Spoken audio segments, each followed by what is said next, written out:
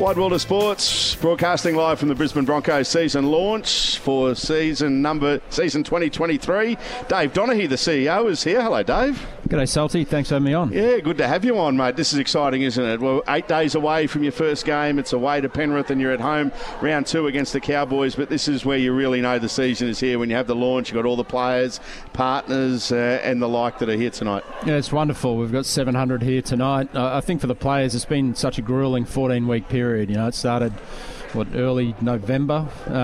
So for them to work so hard through that period, you know, pre-season starts at that point. But for all our sponsors, our members, our fans, all part of the Bronx Nation, you know, really kicks off tonight. And you know, it's 8 days till the first game. I think we all can't wait for footy to be back.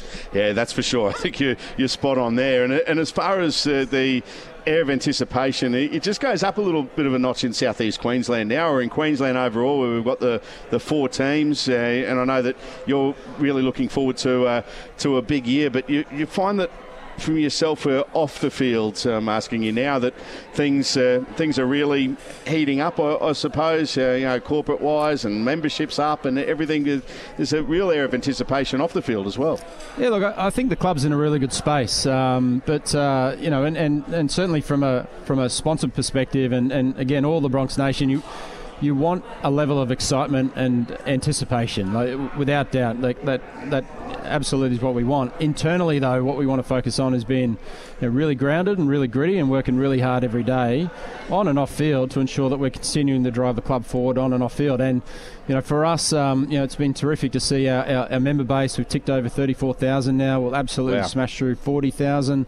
It's going really strongly. We've you know, new commercial deals coming on board, and you know, it's a full book of sponsors. So look, it's a really you know, certainly an exciting period for everyone involved around the club, and for us. But for us internally, it's all focused on getting the job done now on and off field. Leading question for you now: how important the success of the Broncos is Kurt Capewell?